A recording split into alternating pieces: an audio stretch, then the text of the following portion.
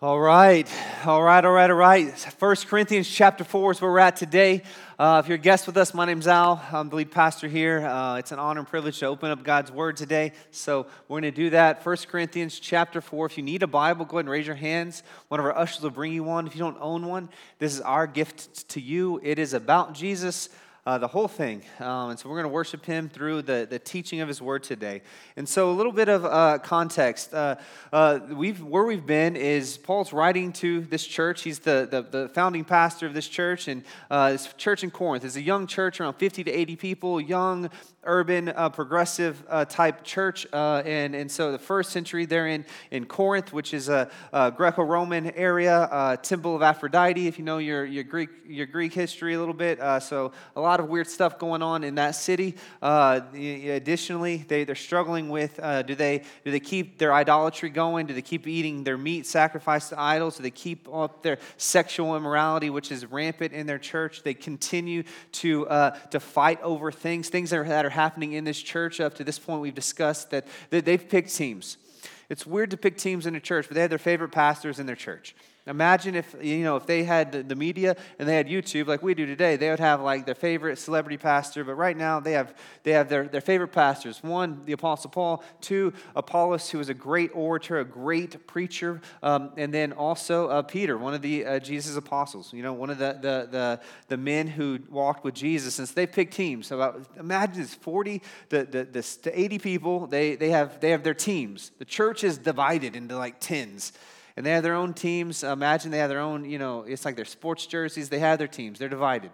Paul's not having it. He's not liking this. He's now likened this church to planting a garden or planting a vineyard or planting a field that Paul plants, Apollos waters, meaning they're a team. They're doing the work of planting, and God's the one causing spiritual growth in the church's life. Additionally, he wants them to play a part of planting and watering so that more people can know, love, and meet Jesus and be transformed. But they're not doing that. Paul wants them to.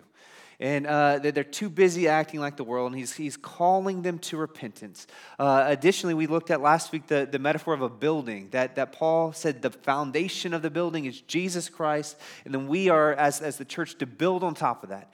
Build things God's way, or else God's going to, whatever we build not God's way won't make it into the new heavens and the new earth. And so that's what Paul has been, we've been talking about here in 1 Corinthians chapter 1 through 3. And so I want you to see that Paul loves this church.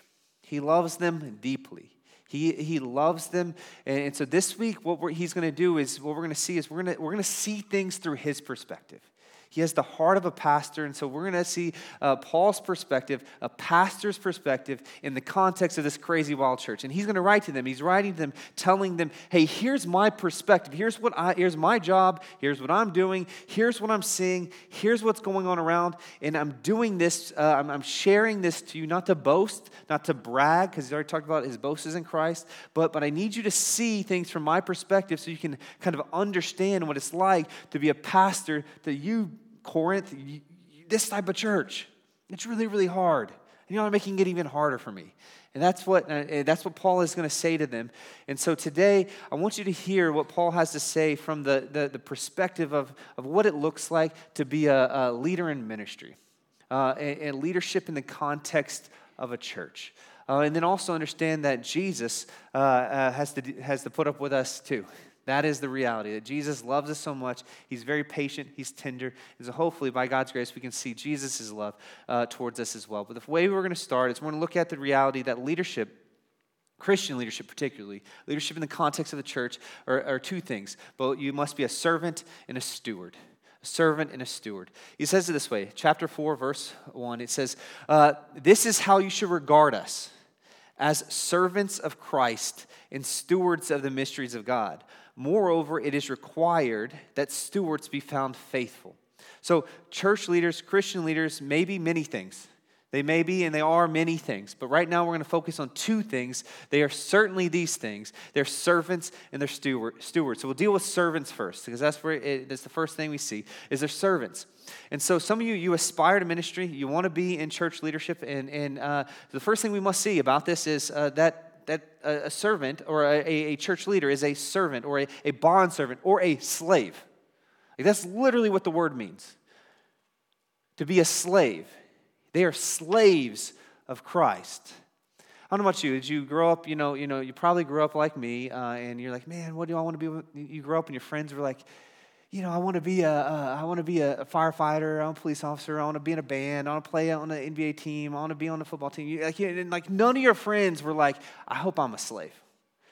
Like no one. Like I'm signing up for like slavery. Like that's what I want. I want someone to own me, and I don't want to have my own rights. I want everything revoked, especially if you were in Texas. None of you were like, I want my rights revoked. You're like, no way. That's the opposite of what I'll ever be.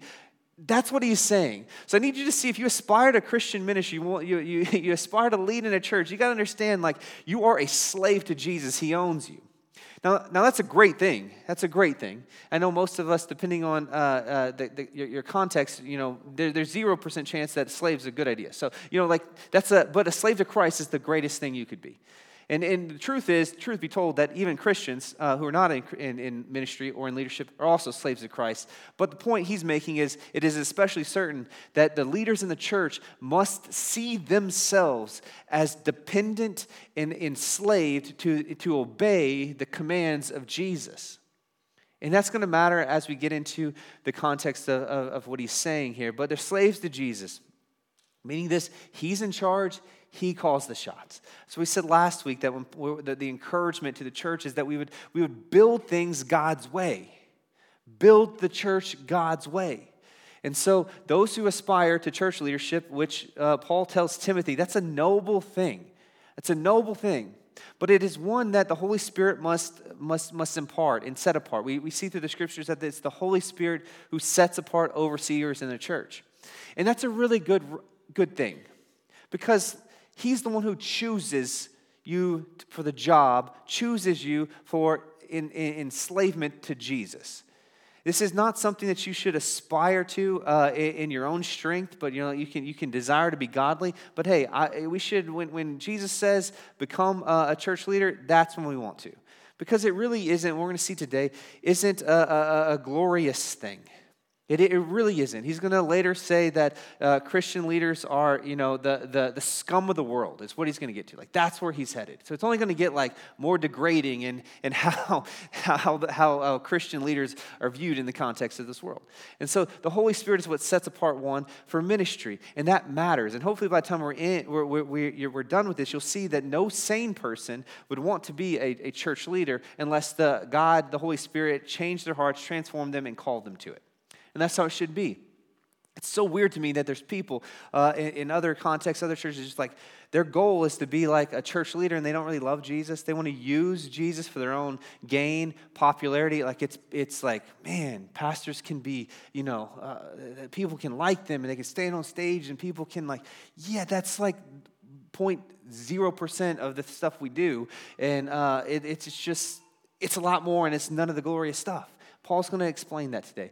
So I want us to see from the context of Paul, a pastor, so that we can see, as my next point here is that the church members, that you are the elders, or we call pastors here, our elders are pastors here, and the deacons, they serve the church as God's called and chosen vessels to love and care, bless, nourish, love, serve you. I want you to do that. The church members are recipients of God choosing men and going, hey, you're going to be a bondservant of me, and I'm going to give you gifts, and I'm going to put you in a position to lovingly serve, care, feed, protect, defend a people, a particular people.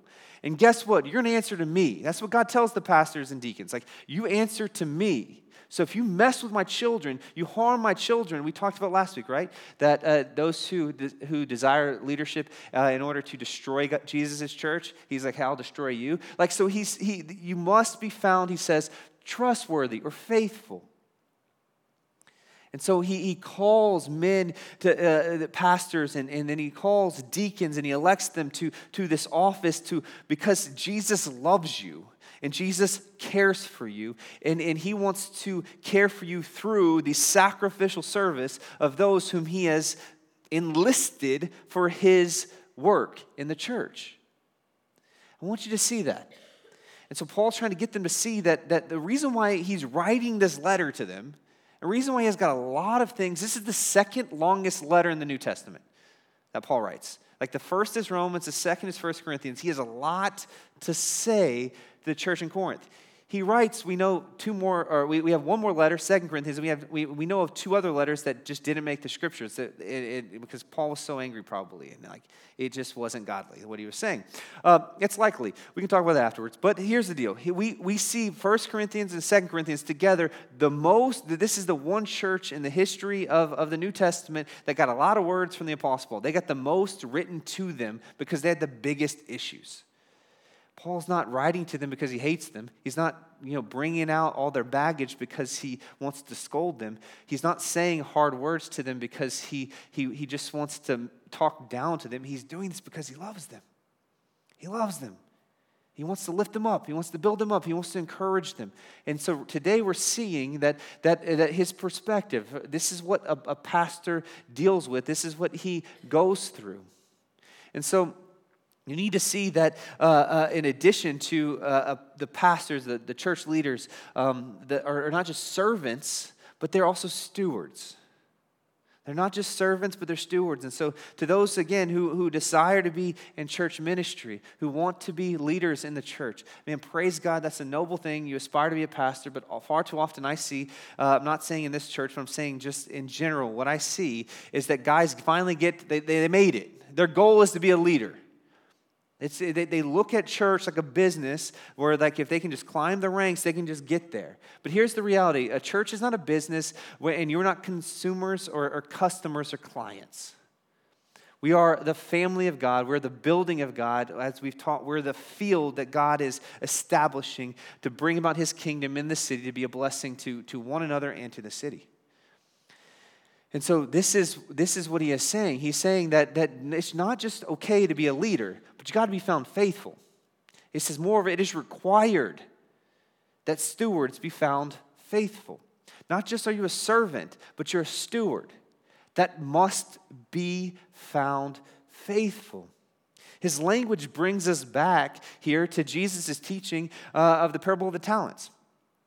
This is exactly the language of what he is speaking to. When that we should be the type of people, and especially Christian leaders, they're going to give an account. And are they going to hear, "Well done, good and faithful servant"? Or are they going to again hear, "Well done, good and faithful servant, slave, bondservant"? Or are they going to hear like, "Bro, why did you squander everything? What did you do? You didn't do anything." And there's a lot of times that we look around and we're like, well, woohoo, I made it to leadership. Woohoo, I'm a leader. Who cares? You got to do something. It's not enough to be a leader. A leader must be a steward who's found faithful. So if there's the reality that, cool, you follow Jesus, you love him, you got your training, you're a leader now. Now do something with it. Produce. That is what he's saying. They must be found faithful. And he's looking around and he's going, I've got to give an account for this church, and y'all are wild. I went away, and y'all are getting drunk at communion. I got to write you again. I got to come to you again. Like, God is going to judge me based off your faithfulness. Ever thought about that? Like, God is going to judge you. Judge the leaders off the faithfulness of the people. Are they producing fruit?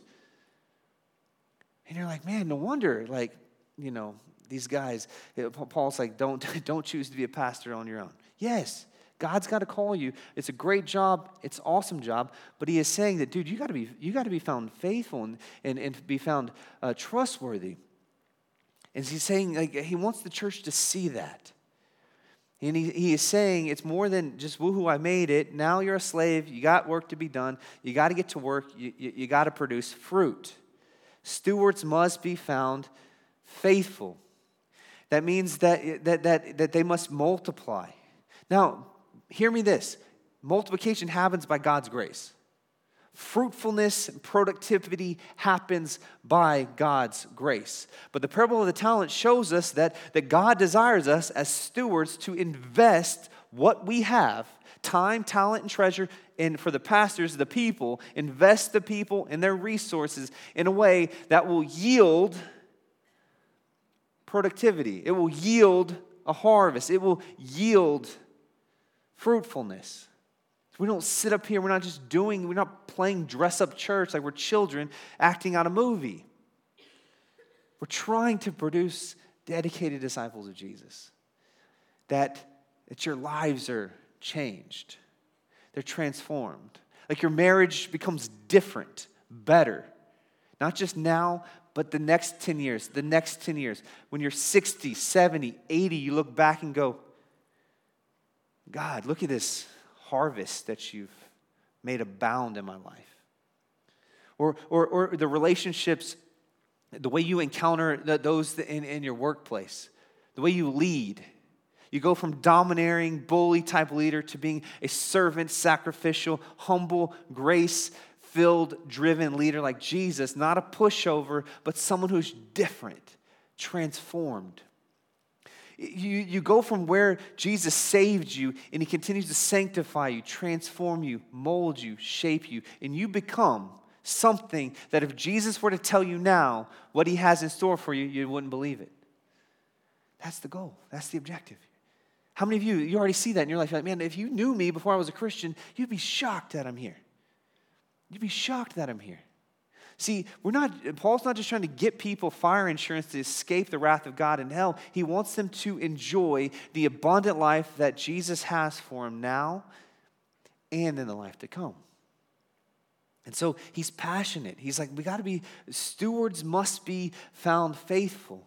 Now, the reality is the leaders must be faithful and leave the fruitfulness up to God. Because there will for sure be seasons of plenty and bountiful, but there will be lean seasons.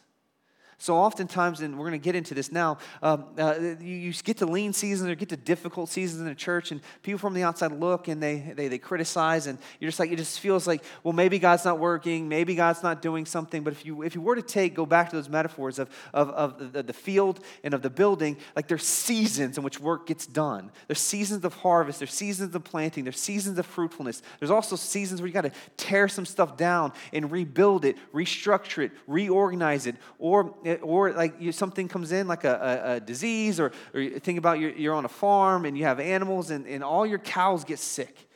All your food contracts a disease, and now you got to start all over and you got to find the cause of it. There are seasons that look bleak, and there's seasons that look awesome. And it is the job of the pastors and the leaders to keep the team going forward, focused on Jesus, not straying, trusting, hoping, in worshiping him. But it's the same as of Israel in the Old Testament.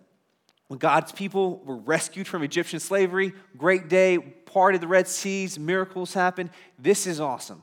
They just walked through the Red Sea. God worked miracles. They saw it. They bear witness. Now they're in the wilderness, and God's providing every day. And they're like, man, we wish we could just go. It's so hard. It's so hard following God to the promised land. There's bugs out here. It's hot. It's a desert. Can we just go back to Egypt? It was better to be enslaved there because it was predictable. This whole thing with God, following him, it's not predictable. I can't make my schedule. I don't know when it's going to happen. There's seasons that seem great, and there's seasons that seem awful. I just can't handle this emotionally. I need more control. Get me back to Egypt.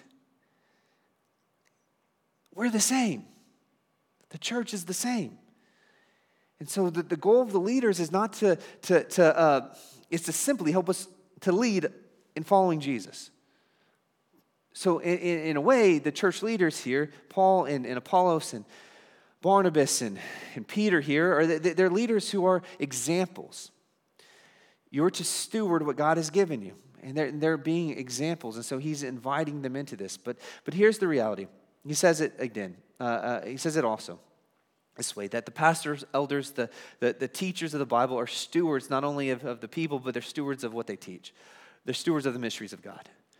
And what this is not some crazy thing that's impossible to know, but what he is specifically speaking to here, the mysteries of God is the good news of the revelation of Jesus Christ. So what he's been using this term, but what he is saying and what he has said throughout his teachings, the Apostle Paul, is that the whole Bible is about Jesus. That when the Old Testament was written, many of the folks who loved God and worshiped him, they were waiting for the Messiah. They didn't realize that the whole book was about the coming Messiah.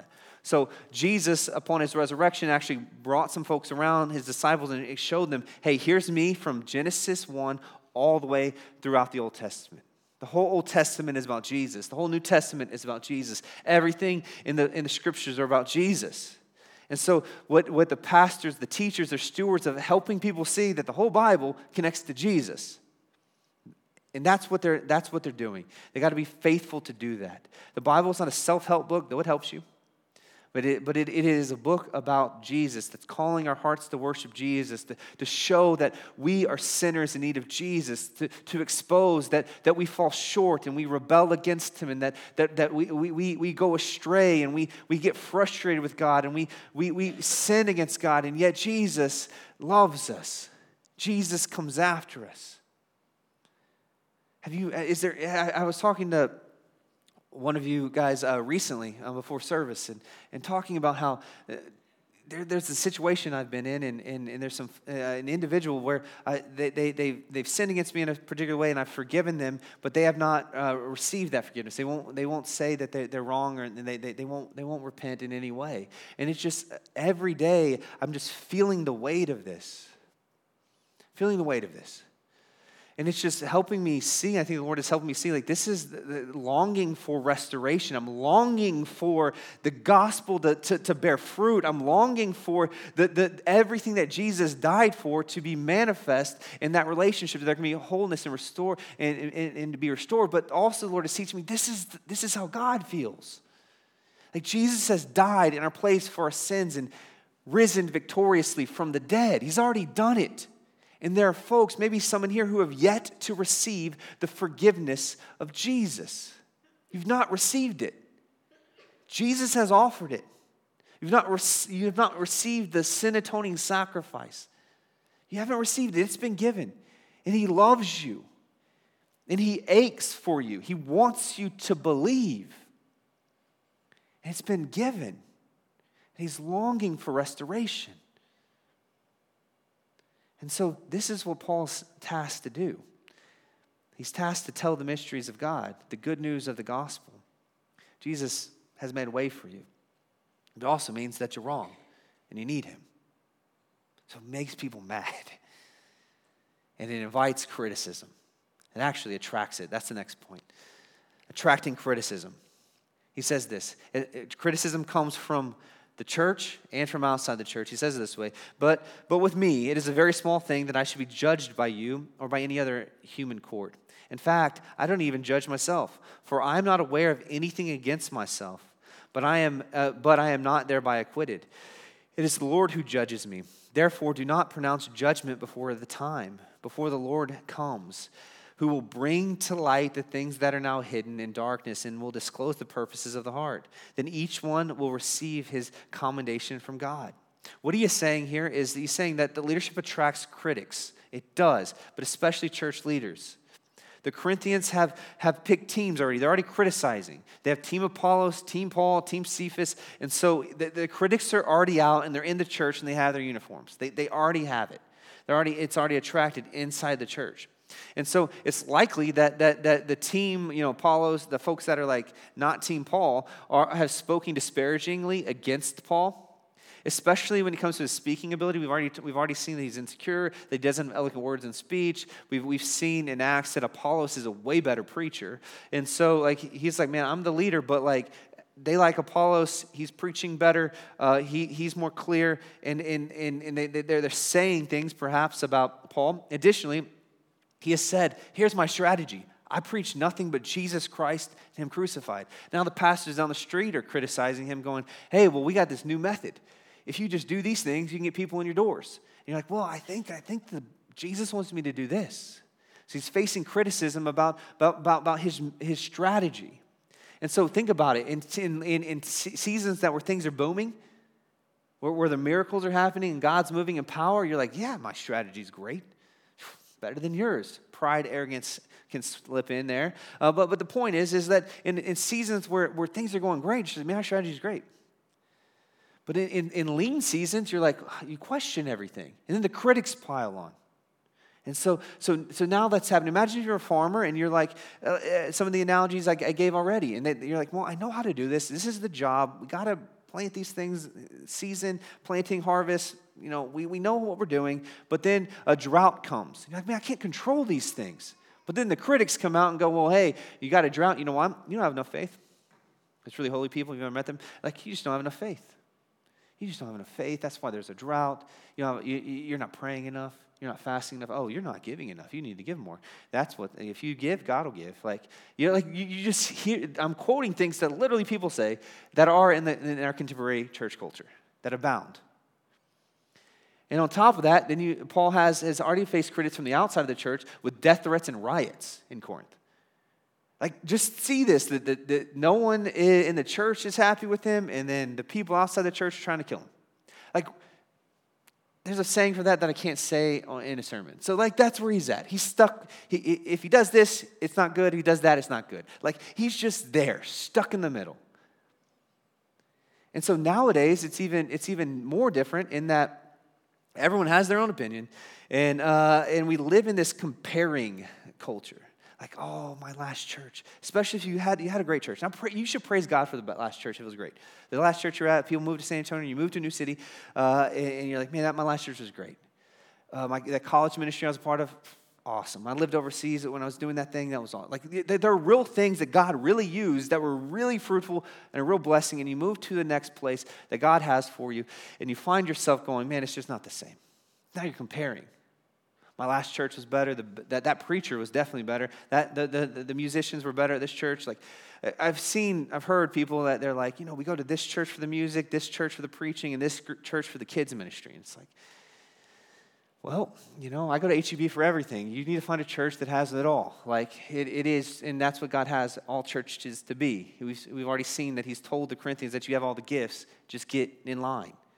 Like, well, it's not like my last church. Well, it's not. Hear this. There will be no churches like your last church because there's only that church. There will be no churches like this church ever because this is this church. Just like there's no duplicates of you. Like, do you hope, I hope that there's not more of me, but I'm just saying, there's just you are uniquely wired and gifted. God ordained that you be an individual in his image and in his likeness, different than any other person who's ever lived and will ever live on the face of planet Earth. Additionally, he builds churches that are uniquely different than any other church that will ever be on the face of planet Earth. Even the ones that plant and they're similar and they multiply and they're similar, they're different. That's a good thing. And so just imagine, in Paul's context, they don't even have the option of knowing what's going on in the rest of the world like we do. And so there's this vast consumer performance-driven culture we find ourselves in where everyone has their own opinion. And Paul is saying, I can't let the opinion of the critics lead the church. This is Jesus' church. I know your last church did those things very well. You should praise God for that. And if it's good enough to reproduce here, you should help lead that. You should help cultivate in that. You're like, man, well, people were really nice to each other at our last church. Let me just ask you, are you really nice to people in this church? Because if you're not, then maybe that's why they sent you this way, because you didn't add to their number who was nice. I don't know. Just if you find that people are not nice, you should be nice. If you find that people are not generous, hospitable, maybe God has put you here that there could be more generous and hospitable people. Maybe. Just a thought. Pray about that. It's just we act like God is not in control and God has no clue of what he is doing and everything is the leaders are not doing it right and that's what they're doing. They're criticizing everything.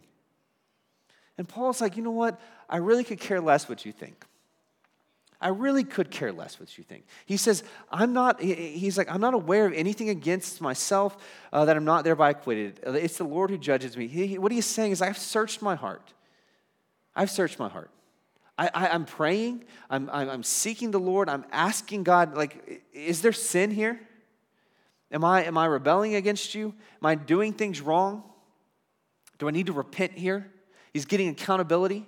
He's putting himself in position to hear from the Lord to change. I have searched my heart, and honestly, I don't see anything that I've sinned. We may have differing opinions, and maybe different strategies, but I'm going to preach Jesus.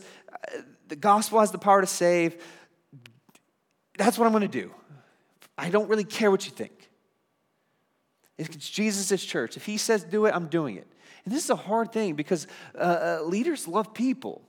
They're like, well, I don't like the way we're doing this. I have a pastor friend who literally has a member, and he was talking to me this week about it. He's like, there's a member of our church who just every week, like, ask why we do that. They did a Bible reading from a particular psalm, and it was the Old Testament. They're like, why are we reading the Old Testament in church today? Like criticizing at every turn. And he was just weeping, actually sharing this with me, like how much he loves these people, and he wants to care for them. And he's like, I'm so scared to go to church on Sunday because this person is just going to be there, and they're nagging me all the time, and they don't understand. And like I'm trying to help. I literally picked this one for her because it's Jesus in the Old Testament, and I want her to see. And that's the one she criticized me. That's where I got the email. That's where it happened. And criticism hurts. More than that, he's also saying that he's not bound by his own self-degradation. See, Paul's already told us that leaders are often insecure. He said, I've come to you weary. I've come to you with tears. I've come to you insecure. It's oftentimes leaders are the worst critics. So the critics pile on to a criticism that's already begun in their own heart. Satan, the accuser, we're told in Revelation, accuses the saints night and day. The critics in the church pile on. And on top of that, the critics outside. And this is what he's trying to share them. Criticism hurts, but he says it this way. He's not pity partying this. He's saying, like, I don't care what you say about me. I know my Lord. He has acquitted me. I'm going to him. I'm not aware of anything I've done. If there was sin, I would repent. But don't pronounce judgment before it's time. Don't tell me that this strategy's not working until we see Jesus face to face. He told me to preach the gospel and do it this way, so I'm doing it this way. And I'm going to keep doing it until I die. He calls me home, even if it's fruitful. That's what he's doing. He's got to remind himself that truth as well. This is the struggle here of leadership. The point he's making is that he serves an audience of one. He is not saying, though, that he is going to be, you should be domineering. Like, oh, don't judge me. I know what to do. Obey my commands. He's not lacking compassion. He's not saying this out of selfish pride. He's saying this in a posture. He's saying, I want you to love Jesus. I know I'm going to be misunderstood. And I'd rather be misunderstood, and I'm willing to be hurt for the sake and cause of shepherding, loving, and caring for this Corinthian church. I have put myself in accountability. I have folks over me. I'm searching my own heart. I'm growing. I'm repenting. I'm trusting the Lord. And what God has not finished yet, he will do it. I'm trusting him, and I just got to step forward and lead. That's what he's saying. He's saying the opinions and critics within the church and outside the church cannot be bowed to for the sake of leading the church. If they were, then he would not be a servant or steward of God. That is his job.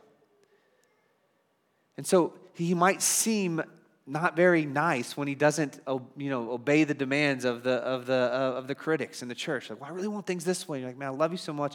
Here's why we're not doing it that way. We're going to do it this way. And you're like, well, I'm going to go to another church. Like, okay, like, I wish you wouldn't.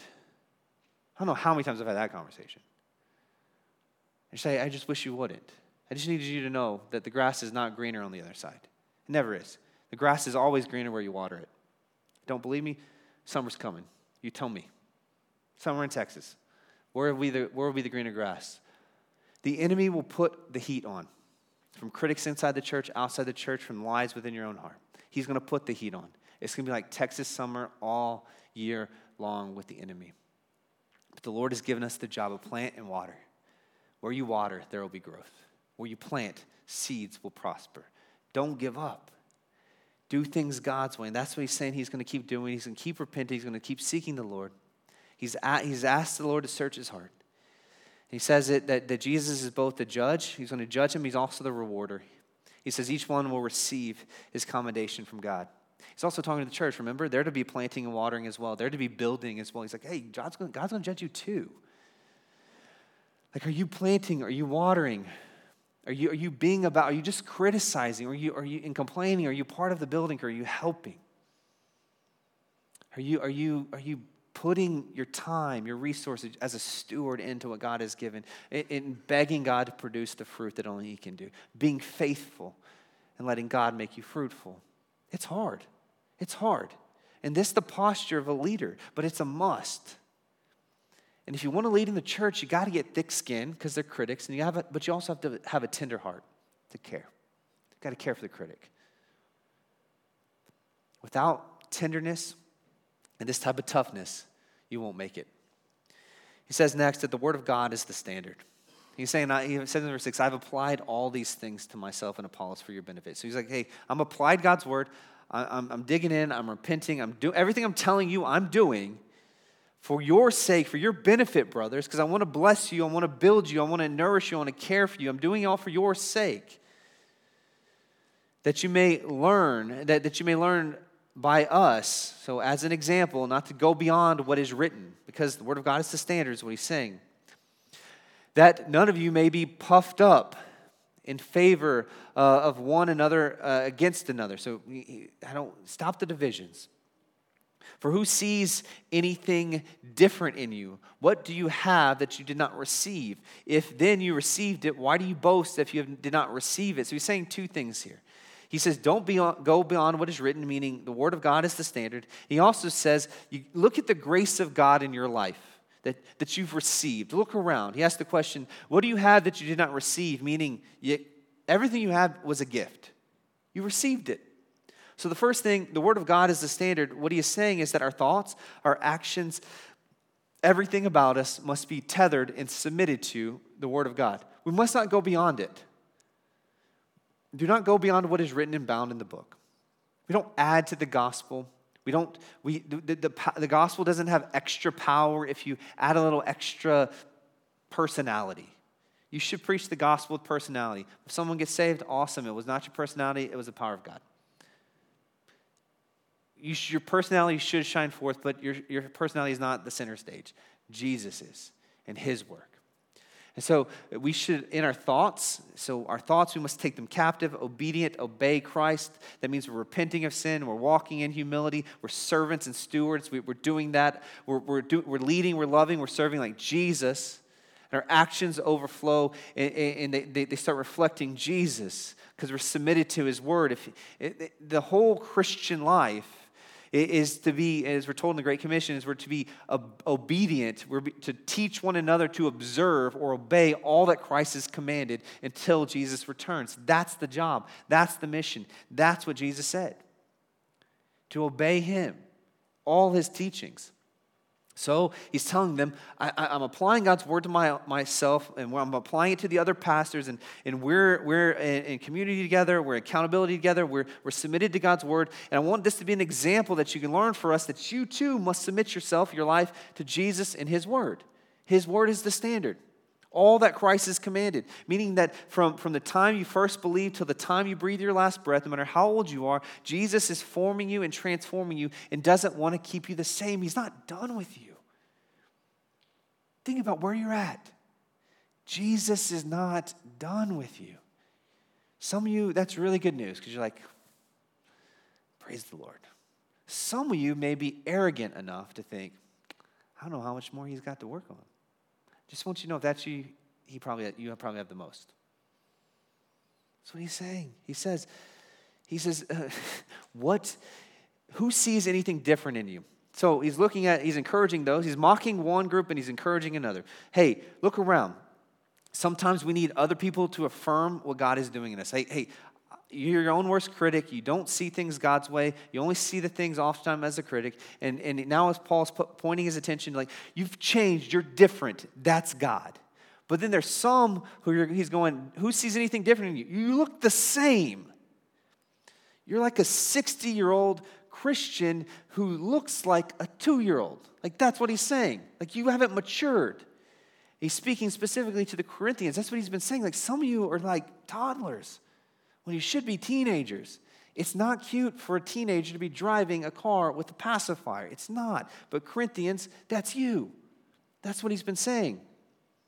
So he's using a bit of sarcasm, and he's using a bit of language to stir up in them so they would see how ridiculous some of them are being. But then also to encourage some to go, hey, what have you had that you've not received? It's a rebuke, but it is a grace. So let me ask you, what do you have that you did not receive? You're like, well, I bought this. Who gave you the money? Well, I worked the job. Who gave you the job? I did the whole thing. Well, who gave you breath? We'll get to that point. Who gave you life? God. Cool. Jesus gave everything to you. What do you have? This is a great reflection question for the Christian to keep us humble and have a heart of thanksgiving. What do you have that you did not receive? You own nothing. You own nothing. The time you've been alive and the time you will be alive is a gift that God has given you. Additionally, the talent, the gifts that God has given you, the things you're good at, they're God's gifts, and He's given them to you. They're on loan. And you must be found trustworthy. Your treasure, your money, is on loan. It's been given to you by God. It's His money. You don't have money. It's His money. Your possessions are His possessions. Everything is God's on loan to you so that you would be a steward who is found faithful. How are you stewarding? Some of you, you're like, man, I don't have much, and I don't have much, so I can't do much. I need you to see that the scriptures are full of men and women who have the most faithful are often those who have the least. Those who have the most are often the most faithless. I need you to see this. It's not about how much you have. It's not about what you have. It's about what are you doing with the things that God has given you. If you're waiting to get more to steward more faithfully, you won't do it when you have more. And it's probably the reason why God hasn't given you more. Because we're told through the scriptures this principle that God, those who are faithful with little, He gives much. And we're told also that those who are not faithful with what they have, God takes it away and gives it to other people. So God may have stripped you from things and maybe about to strip you from things because you've not been faithful in giving them gifts, talents, blessings to other people who have been in the context of the church. I just need you to see this. It's like if this guy won't wield the hammer, and that guy is the only guy that has the gift of hammering, I'm going to take the gift away from him, give it to this dude who doesn't have the gift of hammering, but dude, he's trying. He's putting holes in every single wall. And when I put my spirit in him and give him the gift of hitting that nail, it's going to be great. No more bruised and bloody hands, and he's going to be great. All of a sudden, God will raise up people in the context of the church who have no skills and ability in some area and calls them and equips them to do that. Because the person who did have that skill, gifting, and talent and availability squandered it. Jesus loves His church so much that He's about building it. He wants you to be a part of it. So steward the little things you have. Steward the bountiful things you have. Steward it all. Remember this. What do you have that you did not receive? Why do you boast as if you didn't receive it? Don't complain. Don't be proud and arrogant. And also don't be pitiful. Like, I don't have much. You have a lot. Even if it's a little, it's enough. Steward it. That's what He's saying. He ends this passage where we're at today with the cost. He's going to switch tones a little bit. He's going to change his tone. He's going to move from this pastoral type conversation to being a little more swift and sharp. He's going to be wielding the sword here, and he's going to be using some sarcasm. So that's where he begins. He begins with some sharp sarcasm. And he tells them this: already you have all you want. Already you have become rich. Without us, you have become kings. And what did you reign? That you might share the rule? That you did reign, is what he's saying. Like, I wish you were kings. You think you're kings. You're not kings, but you think you're cool. I wish you really were rock stars. I really wish you were cool so that we could share in your coolness. He's saying, look at you. You don't need pastors. You don't need church leadership. You don't need church structure. You don't need discipline. You don't need us, Paul, Apollos, Cephas. You figured it out. You got your teams. You got your jerseys. You got your committees. You know how to do it all. You know how to do the groups. You know how to do the preaching. You have opinions about everything. You know the best YouTube channel, the best worship music. You know it all. You fools. Y'all are awesome. Y'all are so cool. You don't need anything. He's mocking them hard here. You have money, you have jobs. You're a business executive. I'm sure you could run a church because you know how to organize. I know you know how to manage. Oh, you led a Bible study at your last church? Great, cool. We should just give you everything. That's what he's saying. He's saying you don't need God. You don't need God's ways. You can figure it out. And he says this. That's you. He's mocking them. And this is us. In reality, I think God has exhibited us apostles as last of all, like men sentenced to death, because we have become a spectacle to the world and to angels and to men. We are fools for Christ's sake, but you are wise because we've invested in you and we're putting time and energy in you and you've become wise. But you won't listen to us. We're weak and now you're strong. You were held in honor. We are in disrepute. To the present hour we hunger and thirst. We're poorly dressed, buffeted, homeless, and we labor working with our own hands because y'all won't give. When reviled, we bless. When persecuted, we endured. When slandered, we entreat. We have become and are still like the scum of the world, the refuse of all things. That's us. Congratulations, kings. Y'all have got it all. Lead the church. Figure it out. You can do it. Y'all are smarter and wiser than everybody. This is a hard word from a loving pastor. Paul wants the church to see, hey, this is the reality of ministry. This is the reality. We're doing all these things for your benefit, church. What Paul is not doing, he's not complaining. He's not looking for sympathy. He's making a point that Jesus has called him and the other pastors to this particular task. They're slaves to Jesus. He doesn't need the opinion of other people. And he's saying, well, everyone in the church is complaining and criticizing what they're doing. And the leaders are still trying to help them, to love them, to serve them, to try not to be divisive, to try to bring unity, try to help people repent of their sin and repent of their own sin, trying to walk with Jesus, be present. All this is going on while the world is hating them too. So the criticism's coming within the church as the pastors try to lovingly, sacrificially serve as servants of the Lord Jesus. And then meanwhile, the world around them is trying to kill them. Literally is what he is saying.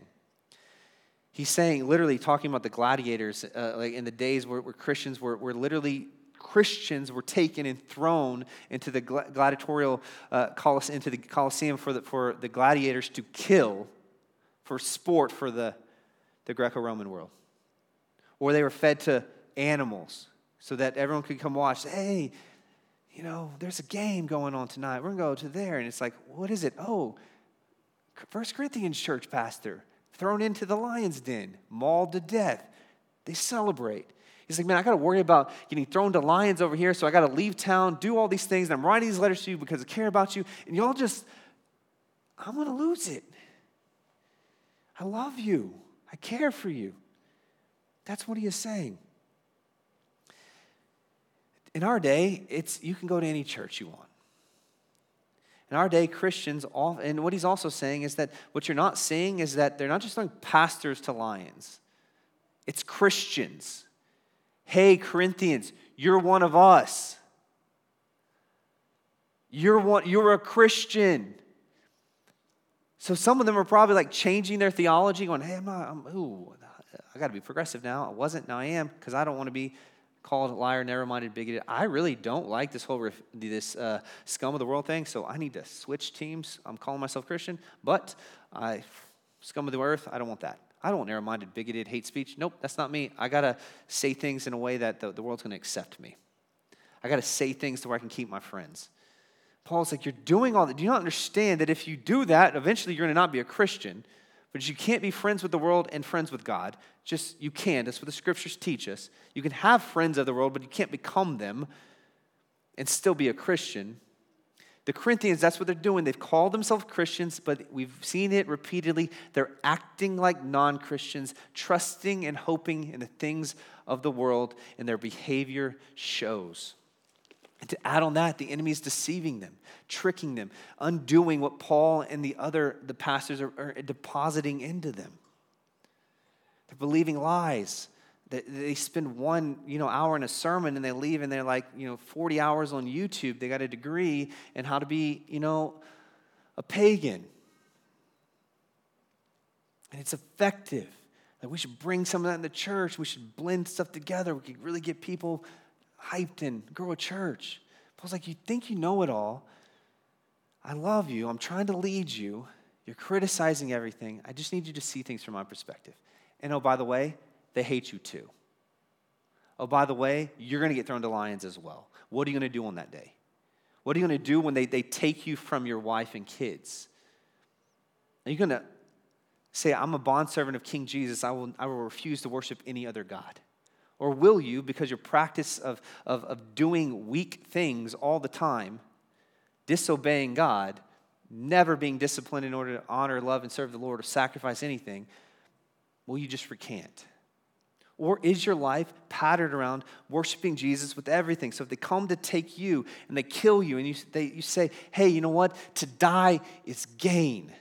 God will protect my wife and children because he's God. And so I'm not going to back down. I'm going to be bold. I'm going to hold the line. I'm going to be submitted to Jesus. I'm a bondservant of him. What happens when this happens to you, church? That's what he's saying. You think you're cool. You think you got it all figured out. What happens when you come on their hit list? What happens when they're coming for you and your family? Guess what? That actually happens in history. The Christians under Nero literally get burned on poles so they could light the parties for the pagans. Imagine every time you turn on your light in your house, or just know that at one point in time, those were Christians. That's what they were doing, and Paul's writing to them going, hey, there's a cost here to follow Jesus. There's a cost to be a pastor. There's a cost here. No one likes us, and the people who should like us are dividing. They're picking teams. They're mocking one another. They're degrading one another. The Christians then are degrading each other, not just Paul and Apollos and their teams, but now they're fighting one another. He's like, you're all on the same team. You're like, well, I don't have the background. I don't like his movies. His movies are dumb. His books are dumb. I don't like what they do. They're nerds. They homeschool. We don't like that. What? And he's like, y'all are this whole batch is about to be thrown to lions. You're all on the same team. You're all on the same team. Jesus has loved you. He has rescued you. He has saved you. He has redeemed you. And your hope is in dumb stuff. Hope in God. Be your servants and stewards. Be trustworthy. Hold the line. What happens when you become what's happening to us? Are you going to hold the line? I want to encourage you. I want to help you. We want to bless you. That's what Paul's saying to this church. And so, to wrap up the sermon, I'm going to end with a quote. It's a quote that I think sums up this entire thing. It's from a 17th century pastor. He says this. He says, the labors of ministry. So hear it. The labors of ministry. He's talking specifically about pastoral ministry and faithfulness. And I think he's hitting at the heart of what the Apostle Paul is saying. He says, the labors of ministry will exhaust the very marrow from your bones. Hasten old age and death, Luther said. They're fittingly compared to the toil of men in harvest. He's already talked about the harvest. He's already talked about, right? Laboring, building, planting. To the labors of a woman in travail. A lot of moms in here have had some babies, right? Agony. It's hard. Even after the baby's born, it's hard. And to the agonies of soldiers in the extremity of battle. We must watch others sleep. And indeed, there is not much of the expense of our labor as the loss of them that kills us. It is not with us as with other labors. Meaning there's other jobs that are different. Other jobs, he says, they find their work as they leave it. Meaning you clock in, you clock out, your work's still there. It's not so. Sin and Satan unravel almost all we do. The impressions we make on our people's souls in one sermon vanish before the next. So we must fight in defense of the truths we preach, as well as study them to paleness, and to preach them unto faintness. But well spent, head, lungs, and all, So we welcome sore muscles, aching backs, trembling legs, if we can, by all, but approve ourselves, Christ's faithful servants, and hear the voice from his mouth. Well done, good and faithful servants. Pastoral ministry is for an audience of one. The Christian life is for an audience of one. His name is Jesus. He's come after you. He's rescued you. He's redeemed you. He wants you to know he loves you. He wants to eclipse all the trials, all the suffering, all the pain, all that's hard in this life, in the Christian life. He wants to eclipse it with himself. Just like you look at the sun and it blinds you and you can't, you're disoriented. Jesus wants us to look upon him, behold his glory, and then eclipse us from all that's around us. So if we're honest, many of us, we're cynical. We're critical. We're critical of ourselves. We're critical of others. Like we walk into rooms and we're like, man, I can only see what's wrong here. Like literally was me. We were in a prayer meeting. In the room we're in right before this, I noticed the books were the wrong way. I walked in first and I was like, why are the books like that? It's not even my book. It's not even my, it's many of us, because of past hurt, current circumstance, or inundated with the culture around us, find ourselves being very, very critical, maybe very cynical. We're far often be led by pride on how we view the church, how we view ourselves, how we view one another. We'd rather, from time to time, to be consumers rather than stewards. Consuming is easy. We struggle to want to be, we want to be found trustworthy, but we don't want to put in the work. Others today, maybe this is you're faced with the reality of, man, I've just been faithless. Like absolutely faithless and not faithful. Like I haven't even tried. And maybe it grieves you. It grieves you. You wish it weren't so. You look at your life and you're like, man, I've wasted so many years. I wasted so many minutes. I wasted so much time. And I just wish it wasn't so. And so your instinct is to go, well, I just should give up and not keep trying. Surely God doesn't have much left for me. I've wasted enough years. I don't have enough time. The good days are behind me. I'm just going to live with the lot, the bed I've made. Some of you, that's you. And then others of you, you're going, I long to be more faithful. I want to be more faithful. But you find yourself slothful, apathetic in zeal, distracted by dumb, meaningless things. And each week you resolve, I'm going to not do that. I'm not going to be distracted here. I'm going to put in discipline here. And you find yourself back in the same position every week. And you're just frustrated. You're hearing the sermon. You're like, no, I get it, but I just don't get it. I'm just stuck. I do see that the enemy does undo all that he did. I feel that. I experience that. I need you all to know this today, no matter where you're at, if you're in any of those categories. I need you to know this, that Jesus wants you to believe, he wants you to leave behind all of those things today.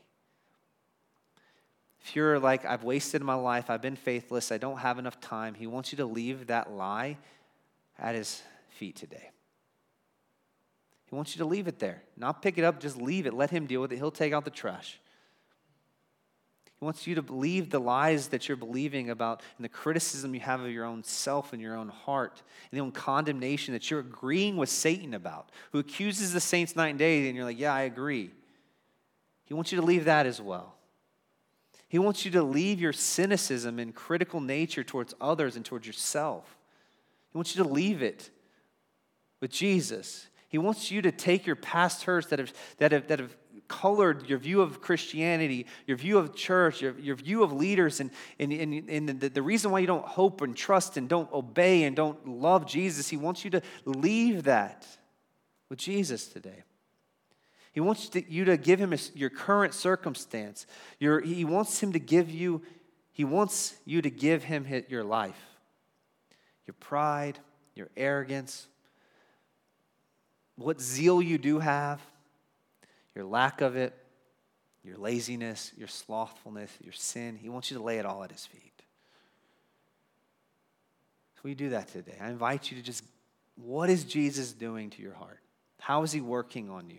What do you need to give to him today and walk out of here and never pick back up?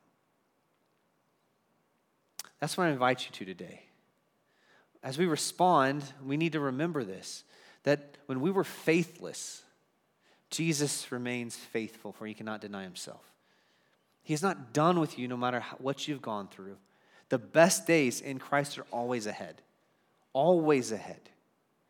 Always ahead. Your best marriage is always ahead. You're like, my marriage is great. Praise God, it's going to be even better with Jesus. The best days as a father, the best days as a mother, the best days as a job worker, the best days as a king's kid, as a Christian, as a citizen of the heavenly nation are ahead of you.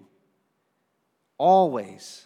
Will you receive that from Jesus today? Lay down the things, the sin, the weight, the things that are so heavy laden on you. Give them to Jesus. Come to him. He'll give you rest. He'll restore your soul. He'll nourish your body. He'll empower you with his Spirit. He'll remove your sin as far as the east is from the west. And may you be reminded today that there's more mercy and grace in Jesus than sin in you. So if you never put your trust, you put your faith, put your hope in him, I invite you to do that. Begin a new life. Begin a new life. And so I invite us all to yield to Jesus, to surrender to whatever he's pressing on your heart. Receive his forgiveness and hear his affirmation. Hear this. He wants you to know, hey, I have better for you. My child, my son, my daughter, I have better for you. I really do.